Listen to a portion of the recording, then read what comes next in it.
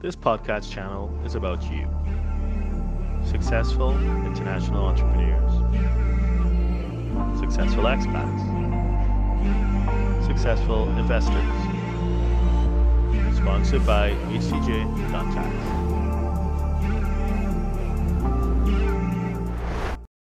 Thank you for joining us. My name is Darren Joseph from HCJ.tax. We're a team of cross-border tax advisors, accountants, and lawyers who seek to demystify the somewhat confusing world of international tax.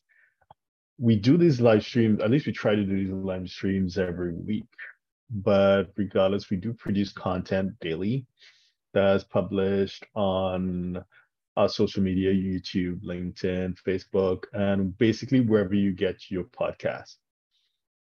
Now, sorry, I'm just waiting for, okay, yeah, everything is on. So you were invited to submit questions. So if there are any questions that you wanted to touch on, any issues that you wanted to discuss or touch on, please feel free to type them in the box below. I know some of you did send them by email. If you sent it, yes, we've seen it, we have it. But time permitting, it is not too late to type in the box below.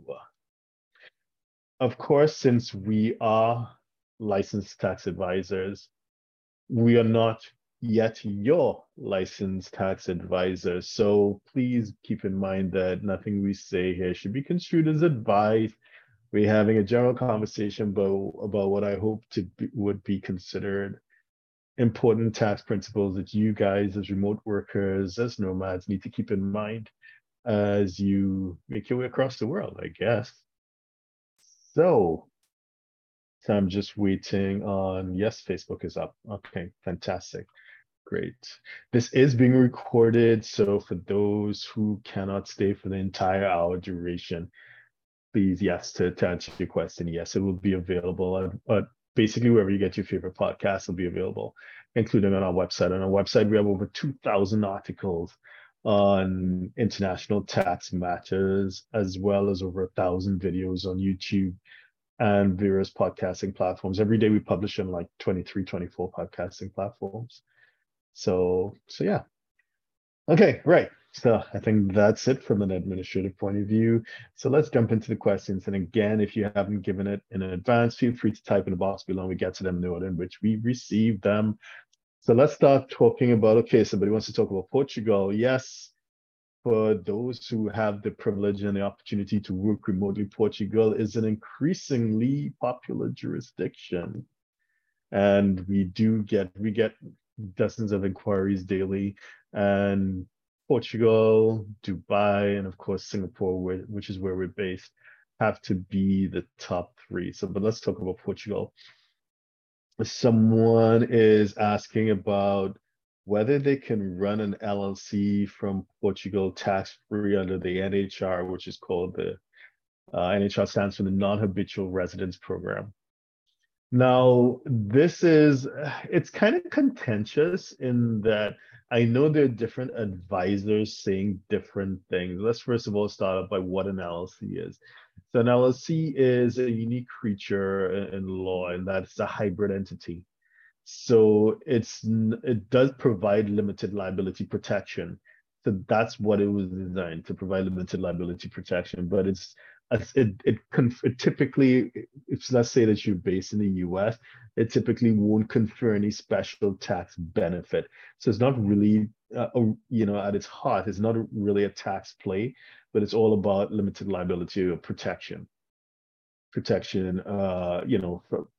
otherwise, without the benefits of limited liability protection, should there be some sort of dispute with a customer, with a client, a supplier, whatever the case may be, you would be laid bare. So they can come after you for your personal assets as well. So that's why it's super important that I tell clients all the time, the last thing you want to do is anything in your own name. You want to use an entity. Okay.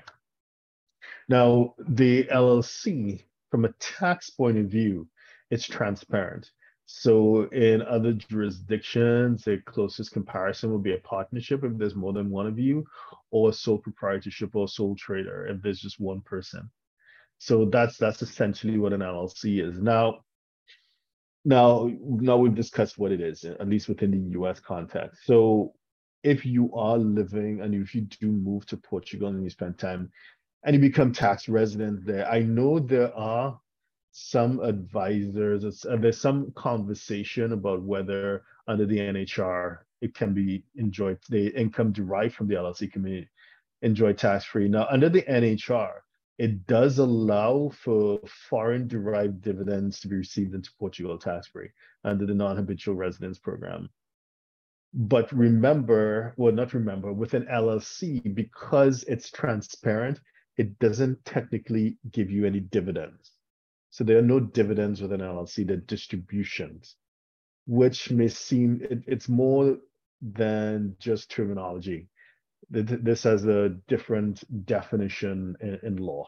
So that this is something that needs to be really kept in mind. So that's the first thing. So then the question is, okay, well, therefore, how are these distributions treated? Well, the NHR was designed, when it was designed, it was contemplated that the benefit will be given to foreign derived dividends, and a distribution technically is not always a dividend. It may be under certain circumstances, it can be interpreted as such, but you can't just assume that anything that comes from an LLC can be treated like a dividend in Portugal. It probably depends on the facts and circumstances. So, having said all of that, is it possible? Generally speaking, no, because for most people, they are single members, what we call a single member LLC. So they are the real person who is running the entity.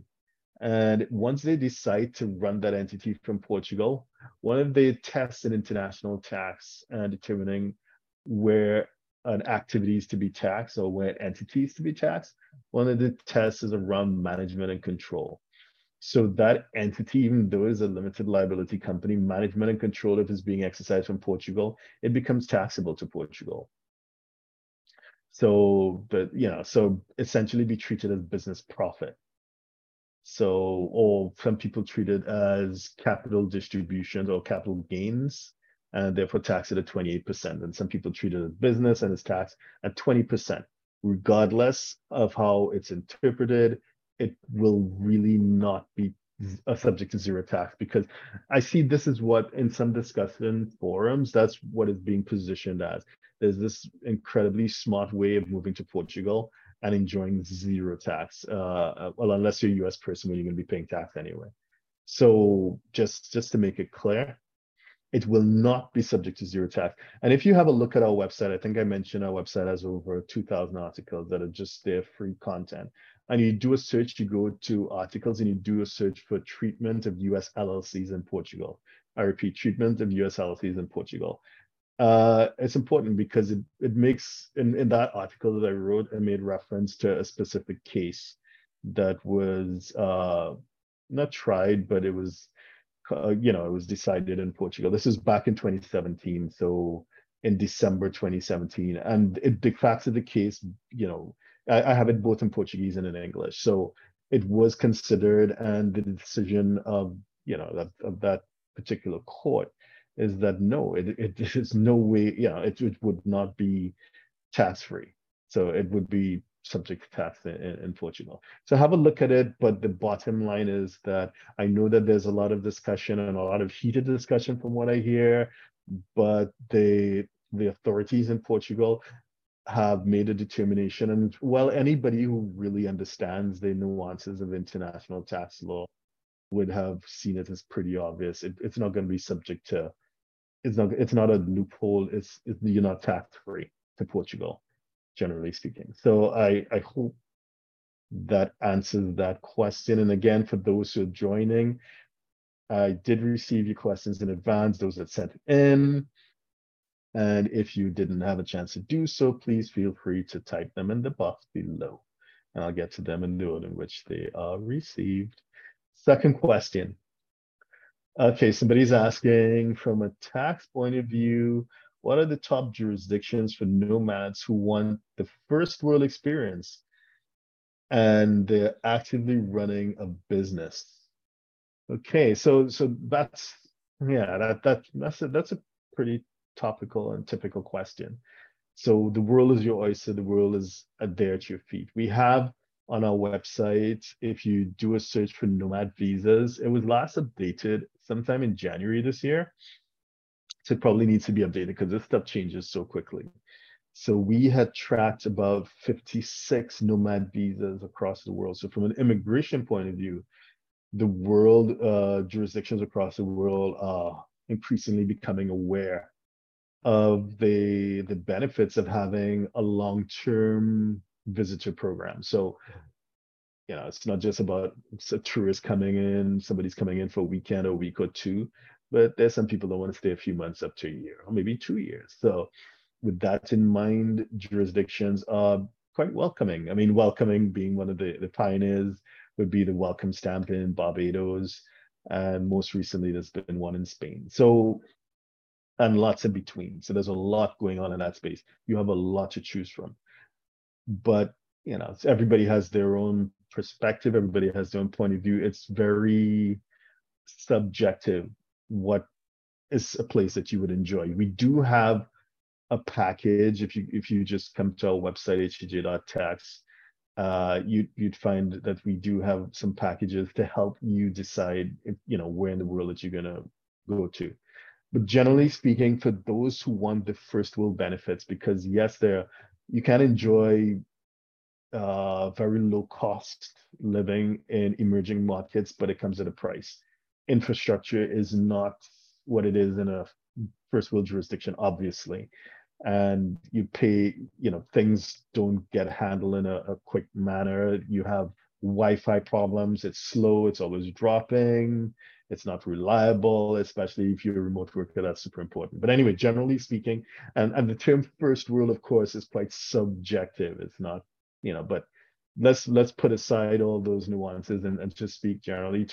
For our for our clients, I think the two most popular jurisdictions right now, well, if you're asking from a tax point of view, you remember if you are US exposed, you're going to pay US taxes regardless of where you reside, right? So, right, there's not much you can do about that. So if you are US exposed and you work remotely outside of the US, the main benefit is that Section 911 foreign earned income exclusion, which it moves with inflation, but for 2022, as we're doing 22 returns right now in 2023, it's $112,000. So the first $112,000 plus your standard deduction, plus you get a housing allowance as well. So depending on where you are, that could be 140, maybe 180, $190,000. It's still declared in your tax return, but it won't be subject to taxes. Generally speaking, this is earned income. I'm not talking about passive income. And I'm not talking about self-employed income, which is subject to self-employment tax, but I'm just talking about remote workers who are earning wages from from an employee-employee relationship. That's the huge win right there, that foreign income exclusion. So if in your mid to high six figures, yeah, it is something that is noticeable, right? But once you get into seven figures, it's probably not going to be as meaningful an arrangement. And there are other options that you could explore if you talk to teams like us.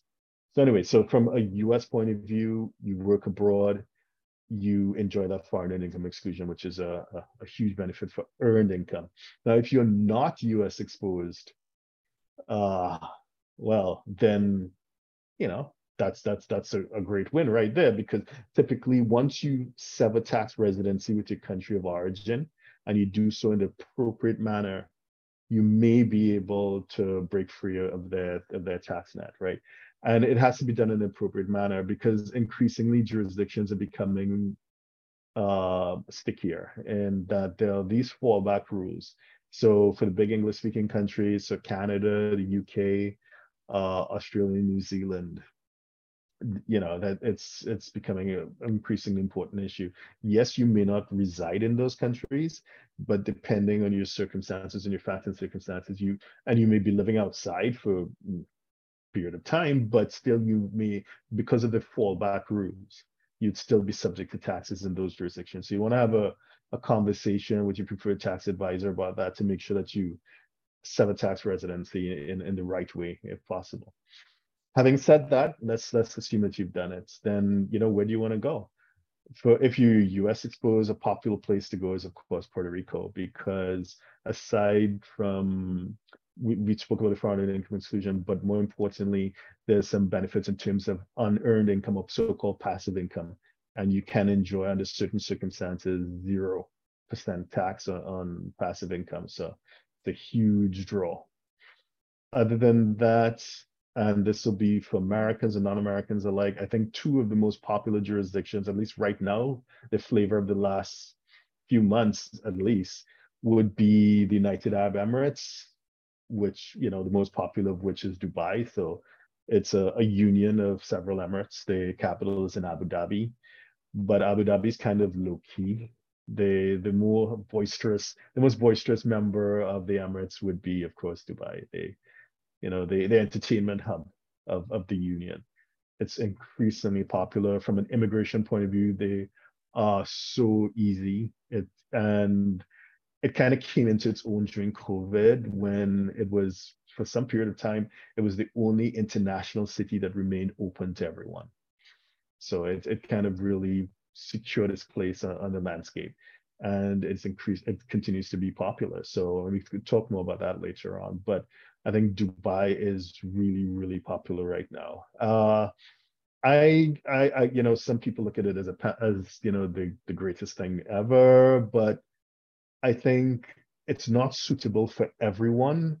And whereas it may be a short to medium term, but place to be based, in the long term, it may not be appropriate for everyone either. So, one size can't fit all, but definitely if you're going to consider a tax efficient jurisdiction with first world amenities, you want to consider the Emirates and Dubai in particular. Another place is Spain. So whereas the Emirates is generally speaking now it's things are becoming quite nuanced now, but generally speaking, the Emirates is tax free, assuming that you're not deriving any income domestically, that you're running your business online, you're working remotely, and your income is derived from outside of the Emirates, is going to be tax free to you into the Emirates.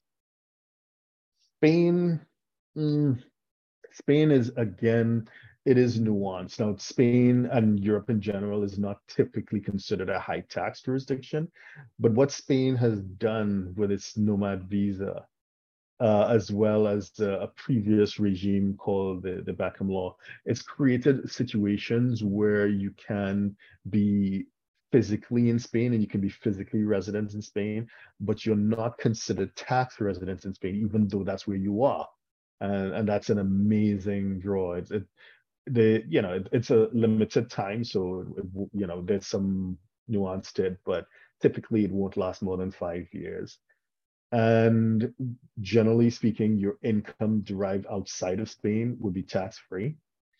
And with the nomad visa, so there are two ways of getting it. There's nomad visa as well as the Beckham Law, but I think the nomad visa is quite popular right now.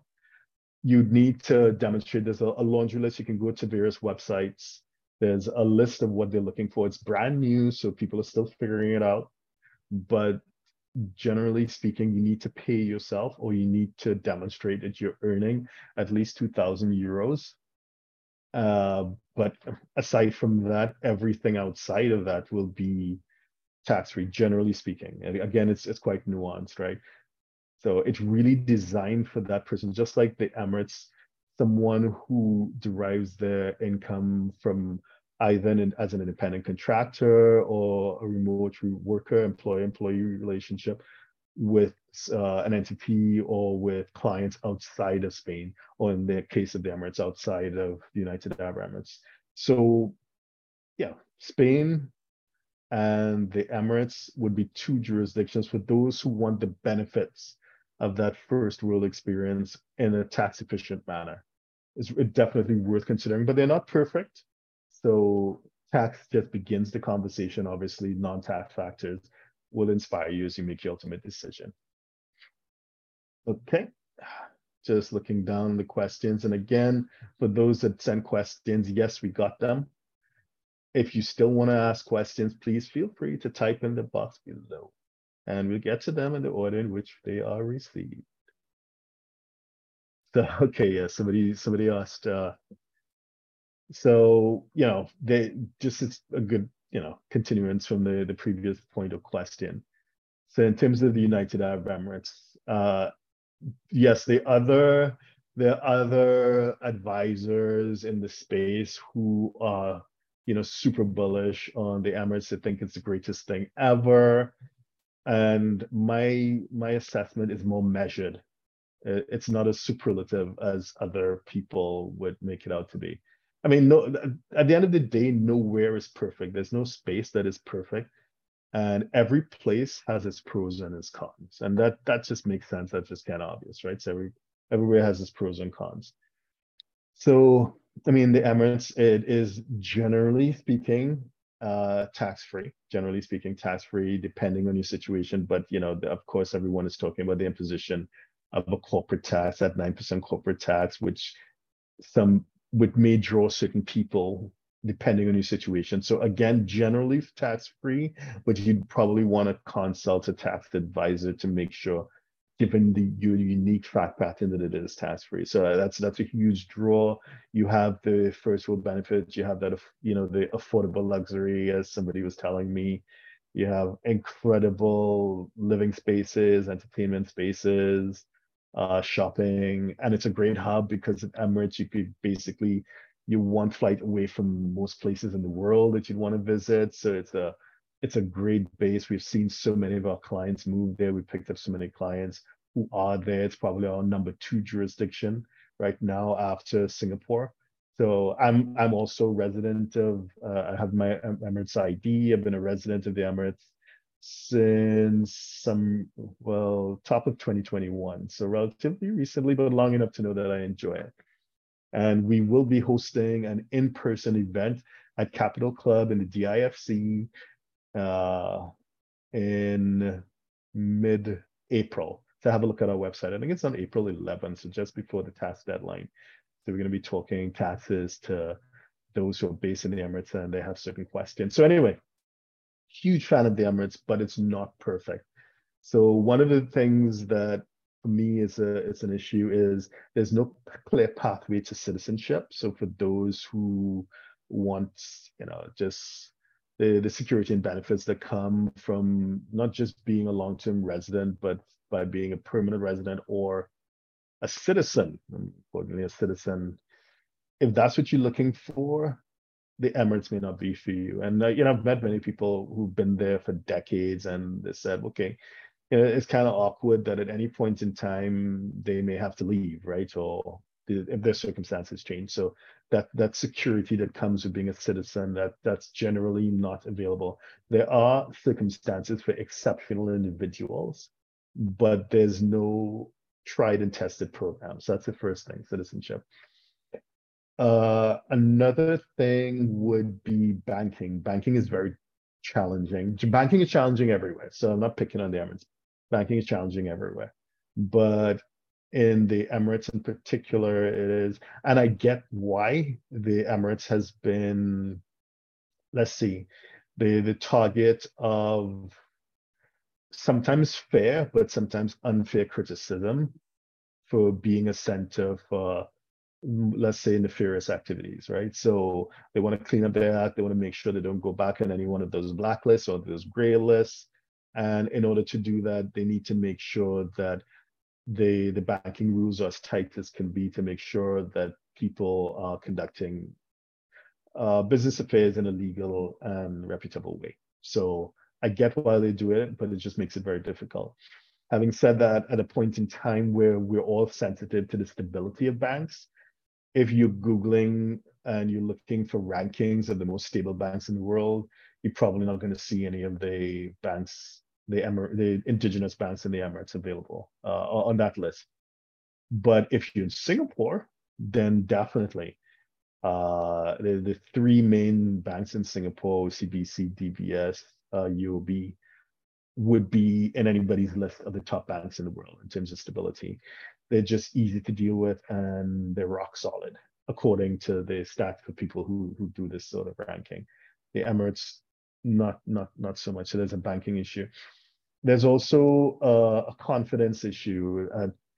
Not so long ago, there was an economic crisis in the Emirates, and as a result, they had to be bailed out by. But in this is in Dubai in particular, I'm talking about. There was an economic crisis, and it had to be bailed out by Abu Dhabi. So for those who've been there long enough, for the newcomers, they have no memory of that. For if you hang around with business people that lived through that time, they will tell you what it's like, and it was kind of it's really scary. So I put all that together and say that money does not like uncertainty, and to a large extent, the things in the Emirates are relatively uncertain. But I mean, there's no certainty anywhere. Black swan events can happen to anyone, any place, anytime. But the Emirates, just generally speaking, is it's somewhere to proceed with caution in terms of making it the center for where you store your wealth in particular. So just to recap, no pathway to citizenship, banking, uh, recent history of instability, and general uncertainty. Those are the key 3 or 4 reasons why I love the Emirates. I look forward to being back there in a couple of weeks, but I proceed very cautiously in terms of storing wealth and things of that nature. Hope that answers your question. So moving on to the next question, somebody's asking about Switzerland. I guess you're asking that in light of what's happening. So for those who are watching or listening to the recording of this is, a day or two after the Credit Suisse. So we're doing this on the 21st of March. So this is a couple of days, a day or two after the instability of Credit Suisse, which was the second largest bank in Switzerland, and it's now being taken as part of the bailout package, is being taken over by UBS, which is the largest bank. And in terms of just being completely transparent, I did work for UBS long time ago back in London. So and Switzerland, I'm a huge fan of Switzerland. Whoever asked, it's been around for a long time, and it's been a jurisdiction that's been synonymous with wealth management and with asset protection and stability, generally speaking. But hey, we live in definitely uncertain times. What do I think about Switzerland? I was speaking to a, a fellow professional who runs a multifamily office in either Geneva or Zurich, I don't remember. This was last week or the week before, and yeah, I think I would definitely mirror his sentiments in that the future for Switzerland as a jurisdiction, I think it's definitely assured.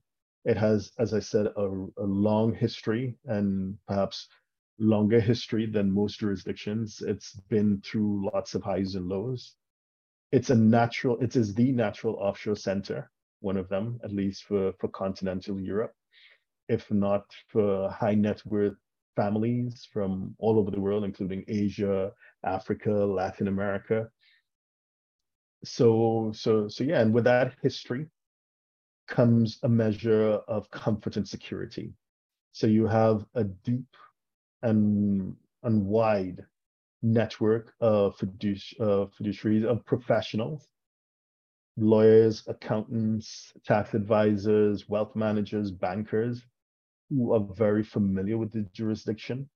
So that talent pool is deep, that talent pool is wide. So you have easy access to the best in class in terms of helping you manage your wealth. And if you want to move there, helping you set up. So, but it's not for everyone. It's not Dubai. The entry point is a lot higher than Dubai. So you probably, if I think you can live in Dubai comfortably on low to mid six figures. To in Switzerland, you're probably going to have more than that to live comfortably, because it is not a low cost jurisdiction. It is not for everyone. But I'm pretty bullish on Switzerland. So I hope that answers your question. Safety, security, history, legacy, great talent pool. Again, for those who are still joining, yes, we have got the questions that you sent in advance, but if you want to ask more questions, time permitting, we have half an hour left. Just feel free to type them in the box below and we get to them in the order in which they're received. Next question. Okay, somebody's asking about LLCs. You're setting up an LLC in the US, so what are the things that you need to consider, like the basics of LLCs. So again, for those who would not have heard it, we did discuss LLCs, generally speaking, in response to the first question, but the LLC is a unique feature in law in that it is a limited liability company. So it does provide that limited liability protection, but generally speaking, there's no tax benefit. It's not necessarily a tax play. It is more about asset protection, it's more about asset protection. It's more about protecting yourself and your assets as you engage in whatever your trade of business is. It is tax transparent. So if there are a number of you, it'll be treated as a partnership. If there's just one of you, it'll be treated as like a sole proprietorship or sole trader, more familiar terms. But it's really easy to set up. It's fast. The setup is easy. I see people offering it online for $100, $200 and up. So it can be really cheap and fast and easy. But often these people end up in trouble because remember the point of the LLC is limited liability protection. And we've seen all too often people set up an LLC and they use those cookie cutter operating agreements that they just downloaded from a website, or maybe they don't have any agreement at all, and they don't practice, let's say, proper corporate discipline in running their LLC. And as a result, in the event of a dispute with a business partner, with a supplier, with a customer, with an independent contracting employee that you're using, under certain circumstances, that veil of incorporation can be pierced. And that protection that you had counted on would not be available to you. And the dispute means that whoever is attacking you can come after you for your personal assets. So how do you deal with that? You want to make sure you have all your paperwork in place. You want to have all your records in place. So first of all, you want to have a separate bank account. You shouldn't be commingling funds. Secondly, you'd want to make sure you keep proper accounting records. And it's not just you have your spreadsheet or you have it on QuickBooks or Xero or whatever. It's not just that.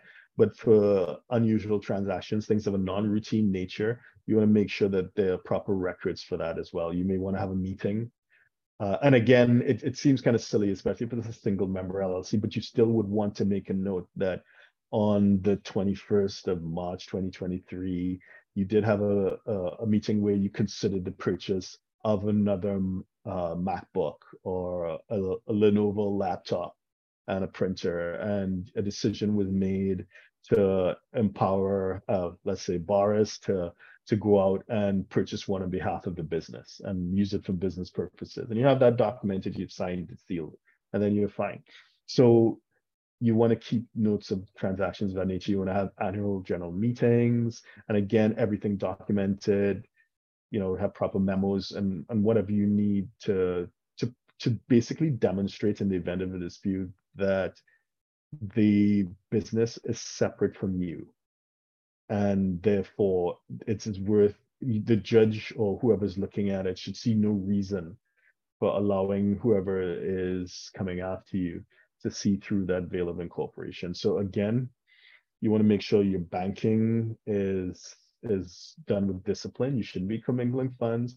Keep proper accounting records of everything you do, as well as keep proper business records, memos, and you have general meetings and annual general meetings and they need to be properly documented as you run your business. So I hope that helps as you consider using a US LLC. Next question. Okay, someone is asking, I want to start a business. Where should I incorporate? And this is where it gets crazy because Sometimes you listen to the promoters online, and obviously you can tell within a couple of seconds that they're being sponsored, which is no problem. Everybody's running a business, everybody's trying to make some money, but they may be sponsored by some jurisdiction. So, like for example, in the Emirates, you have something like maybe 45 or so free trade zones or free zones. How do you know which one is the best for you? Typically, you go online and you'll see someone's video or someone's article basically promoting the free zone that they have a connection with. Not the one that's best for you, but the one that's paying them the highest commission, right?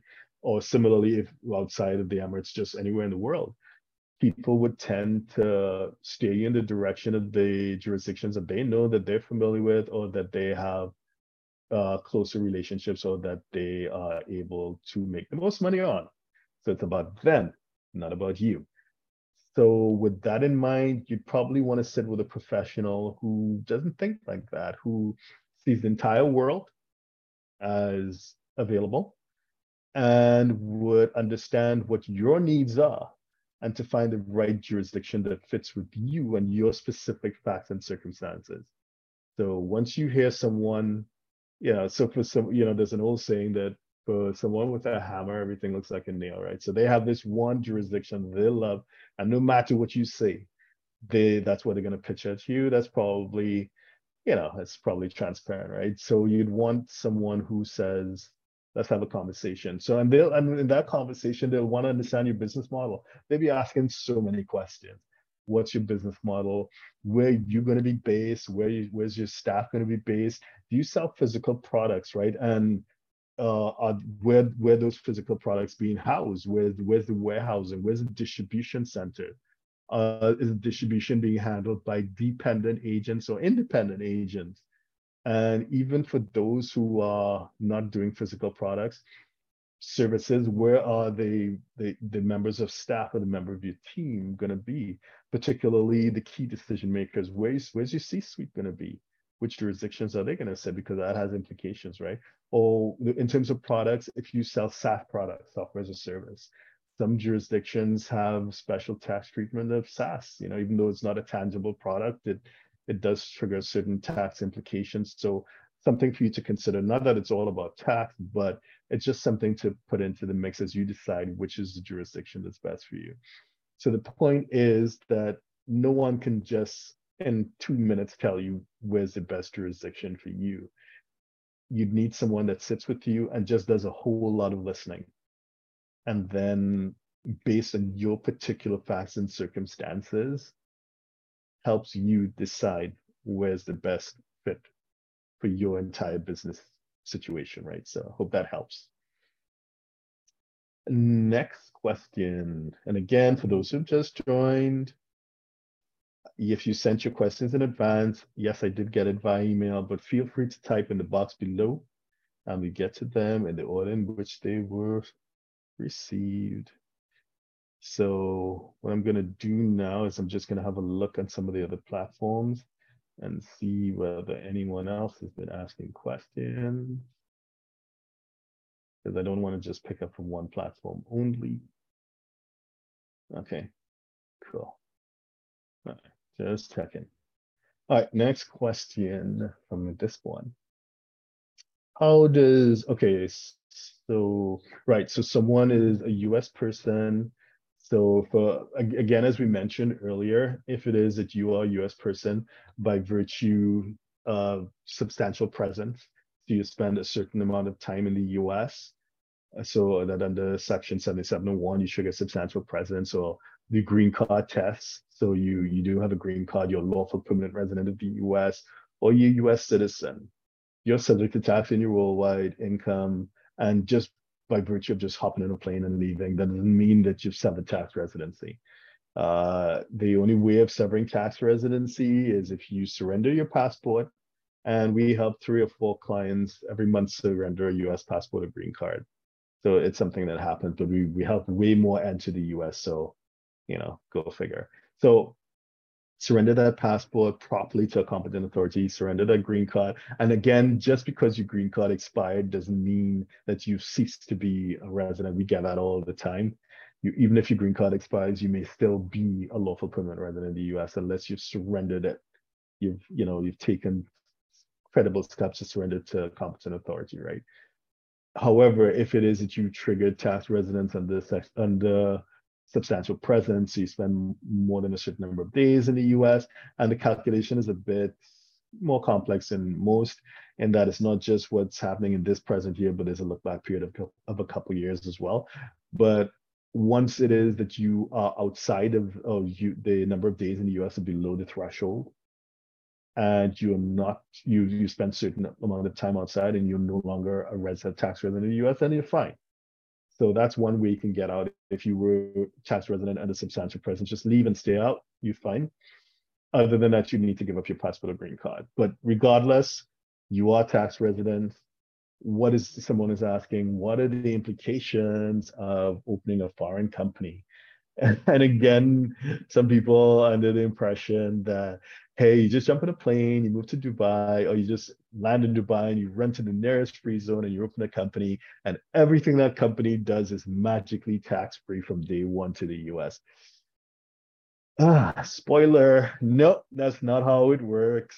Unfortunately, no. There are quite a number of rules that are basically anti-deferral rules, that because if it were the case, everybody would do it, right? Just open a foreign company and that company does its thing and it'll be tax-free to the US unless or until there's some sort of distribution, right? So doesn't exactly work that. If it is that you control that company, or you together with other US exposed persons, the US persons as previously defined, you guys combine and you run a company, or you have shares in that company is considered a CFC, or control foreign corp. The US is not the only jurisdiction to have CFC rules. I mean, many developed jurisdictions, developed markets, they have CFC, or control foreign corp rules. But from a US point of view, the CFC rules mean that there will be, let's say, deemed distributions. Even though the company doesn't pay you whatever, it retains the profit and it doesn't pay it out to you either as a dividend or it doesn't pay it out as a salary or bonus or dividend or whatever. That doesn't mean that you're tax free. There'll be deemed distributions under something called GILTI, which came into existence in 2017 under the Tax Cut and Jobs Act, and the 2017, I think it was. What else is there? There are also PFIC rules, and this will apply to even companies that are not CFCs as well. You need to have a look and see whether it applies to PFIC rules. And the PFIC rules, I think those came in the 1980s under President Reagan. And then you also have Subpart F, which I think dates back to the 1950s or 1960s, I think it is. So the point is, these are all anti-deferral rules. The IRS, regardless of what people think, and people say, they're pretty smart, and the US tax regs, regulations, the rules, the procedures are pretty comprehensive. So it's probably worth having a conversation with a qualified tax advisor before you make certain steps. Chances are, if you think you've figured out a loophole, or these loopholes or these hacks that people promote on various places online, just have a look and consider it with someone who's US qualified, just to make sure that the effect is what you're looking for. Because again, the consequences for non-compliance can be pretty aggressive. From a US point of view. When it comes to international tax rules with the United States, it's a bit counterintuitive. You'd think that the emphasis is on revenue collection. Not really. The emphasis is on reporting. And we know that because the penalties for, let's say you don't pay taxes, yes, you may get some underpayment penalties or whatever. And, there's interest that would accrue, but the penalties for not reporting foreign bank accounts, for not reporting foreign entities, foreign gifts, and stuff like that, it could be pretty aggressive from, in terms of the civil penalties. It can be pretty draconian, and it could also be criminal penalties as well. You can go to jail. So, nobody wants to go to jail. So when, if it is that you are being advised to set up as a US person to set up a company outside of the US, just make sure that you speak with an advisor, someone with skin in the game, because often you have these advisors pitching structures, but they have no skin in the game. If it is that it doesn't do what they claim it does, you have no recourse because they have no license. They're not, they have no license, they have no professional liability insurance. They're just trying to sell your product, right? And as we mentioned earlier, and we mention all the time, one size does not fit all. You need to get someone who sits and listens to you to understand what works in your unique circumstances. And I hope that helps keep you out of trouble, keep you out of jail, right? Next question, and for those who just joined, yes, we got the questions that you emailed us in advance, but if you want to ask any questions now, feel free to type in the box below. We have time for probably a couple more questions before we round up towards the top of the hour. Somebody's asking, what if I'm not, if a US person and they're not up to date with their US taxes? Well, it really depends on the circumstances, but there are programs that operate. There's a program that is quite popular. There's an amnesty in all but name. It's called the Streamlined Compliance Procedure. So what it does, there's a look back period of 3 years for returns, 3 years to file tax returns for the years for which a due date has already passed. So even though you've been out in Dubai, you've been out wherever for the past 10, 15, 20 years, and you have not filed any returns at all, unfortunately it happens. It's too often. Life gets the better of you and, it just doesn't happen, right? The IRS says, okay, once we haven't started any action against you, you come to us before we come to you. And in return for that, and assuming that the reason for your non-compliance is non-willful, would allow you to come in under the streamlined compliance procedure. What does that mean? So you don't have to go back all 10 or 20 years. You just file the last 3 years, which due date has already passed, which if you're doing it right now, we're in March 2023. The due date for 2022 hasn't yet passed, but for 21, 20, and 19, those have passed. So those are the last 3 years. So you go back, you file those last 3 years for the returns. It's driven, the 3 year period is driven by the statute of limitations. And then you have 6 years for FBARs. FBARs stand for foreign bank account reports. So you need to report your accounts outside of the US, assuming that the maximum aggregate balance exceeds a certain threshold.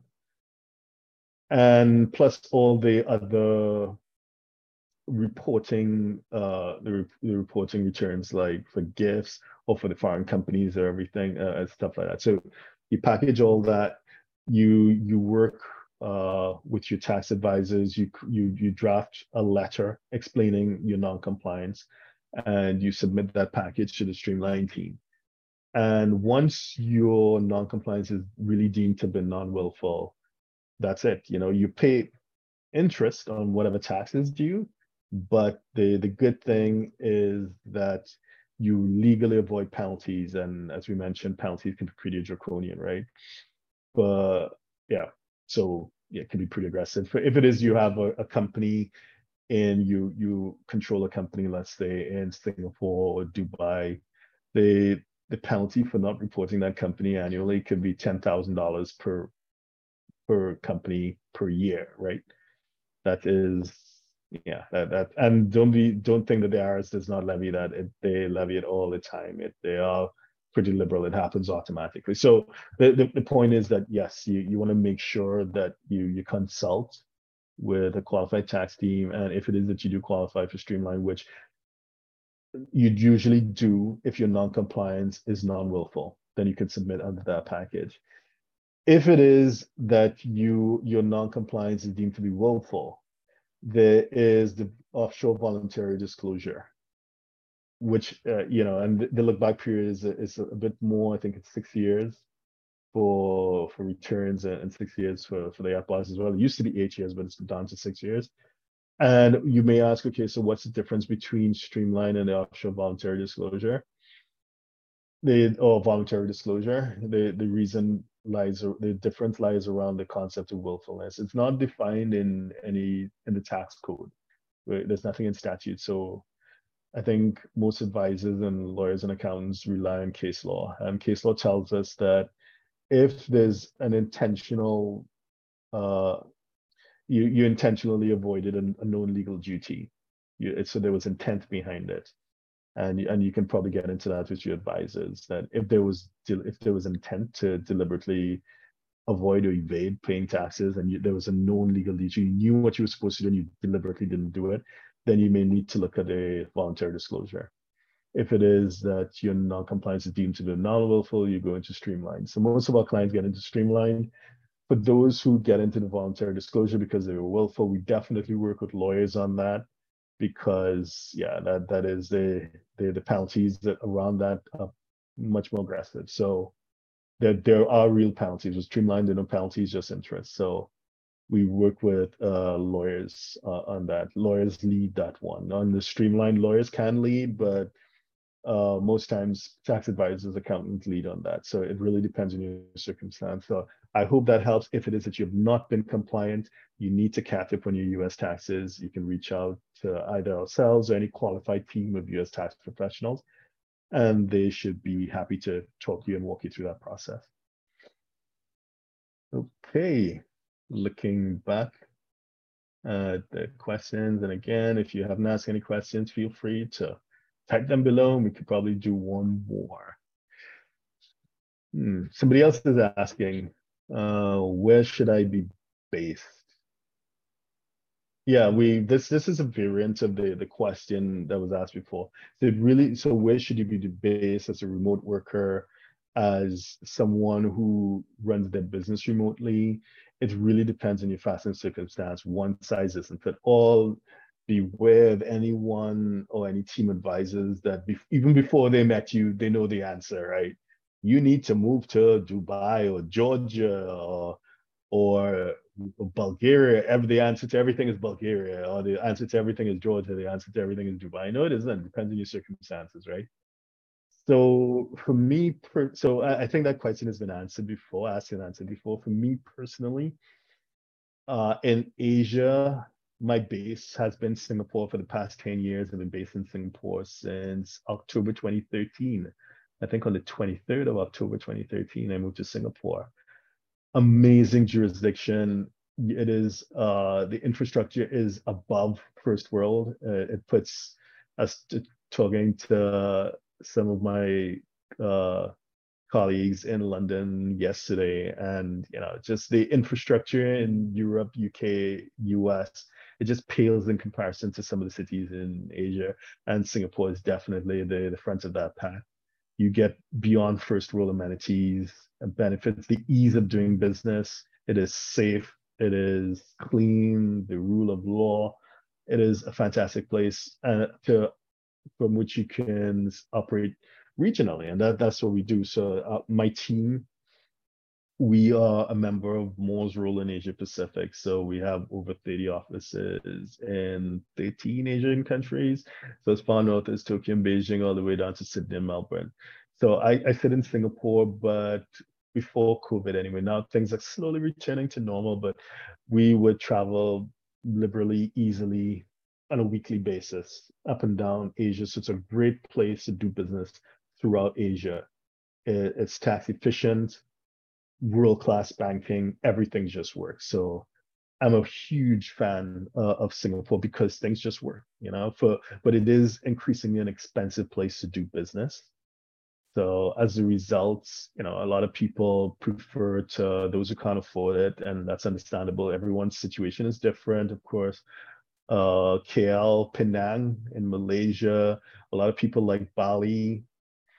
I always caution people with Indonesia. We have quite a few live streams that we've done on Bali, and I've partnered with my colleague from Moore's Rowland in Indonesia. Moore's Rowland in Indonesia is the fifth largest accounting firm in Indonesia. So the head of tax there, Dicky, he does live streams with us, and so many people get Bali wrong, and unfortunately people end up in a bad way when they try to circumvent the rules, they don't pay taxes, they use nominee structures, and it invariably huge risk. And lots of people have been severely hurt financially as a result of taking those risks. So, but people do anyway. So I suggest you get advice. Definitely get professional advice if you Indonesia, Philippines, and so on. But yeah, I think Singapore, once you can afford it, is the perfect jurisdiction to do work across Asia. But of course, it depends on your situation. Bangkok, a lot of people like Bangkok as well. Hong Kong is reopening. I hear people moving back to Hong Kong. Really depends on your situation, right? So in the Middle East and Africa, hands down, it's going to be the Emirates. I'm a huge fan of the Emirates. We've spoken about that a lot. Dubai is the flavor of the moment. I caution people about just thinking too long term. Proceed with caution anywhere you go. But for right now, there's no real comparison. There's no real competitor to the Emirates for corporate structuring, as well as to live and reside, or to have your base. In Europe, tax wise, I like Spain. I'm not in Spain, but given what's been going on in Spain, I think Spain is hugely attractive. But the ease of doing business and the ease of getting things done, not so much. So old school, I still think London, you have to pay for it. It's not cheap, but sometimes, it's worth investing because it's worth, you get a return on your investment, right? So the ease of doing business, banking, infrastructure, easy access to talent, still like London. And that's my pick for Europe. And in the Americas, I know people like low tax places like, well, not low tax, but places that are not as diligent in enforcing the tax rules, like Mexico. Colombia used to be a thing. I'm not too sure. Colombia and Costa Rica and Panama used to be a thing. Uruguay, I'm liking Uruguay. I'm actually speaking with some residency experts on getting residency. And I'm sorry, I've said Dubai and Uruguay. Sorry, Freudian slip. So I'm liking Uruguay. I want to check out Uruguay. I've been speaking to residence experts about Uruguay. I'm hearing good things about Uruguay. But still, the United States. The United States. Like again, yes, the taxes. Yes, there's yes this, yes that. But again, access to capital markets, access to talent, first world infrastructure. Like Miami is in the Western Hemisphere is, one of the few cities that you can basically get to anywhere in the Western Hemisphere in a single flight. And, just as a great hub for doing business. So just like when you're in London or Dubai or Singapore, it's easy to, especially if you do work internationally, you have clients, you have offices in various jurisdictions like we do, ease of the ease of travel is super important. It becomes convenient, not just for yourself, but for your team members, for important clients. It's so helpful. So I like the US, even though of course you pay a price. And to me, it's not about chasing the lowest tax jurisdiction. It's about being in a place that works for you. Now, having said that, I think that's it. We've come to the end of our hour. Thank you for joining us. We do these live streams more or less every week, but we produce content every day. We have over 2,000 articles on our website, over 1,000 videos on our YouTube channel and on the various podcast platforms. My name is Darren Joseph, and we hope that we have lived up to your expectations in making the sometimes confusing world of international tax and cross-border taxation just a little bit easier to understand and navigate. Otherwise, come and look for us. We're at htj.tax, and I'll see you next time. Bye-bye. So if you're a 6, 7, or 8-figure investor, entrepreneur, or business owner who needs a tailor-made solution from a qualified team of professionals, we can help you achieve the international lifestyle, the freedom, and even the tax savings you're looking for. Visit us at htj.tax and live that international life.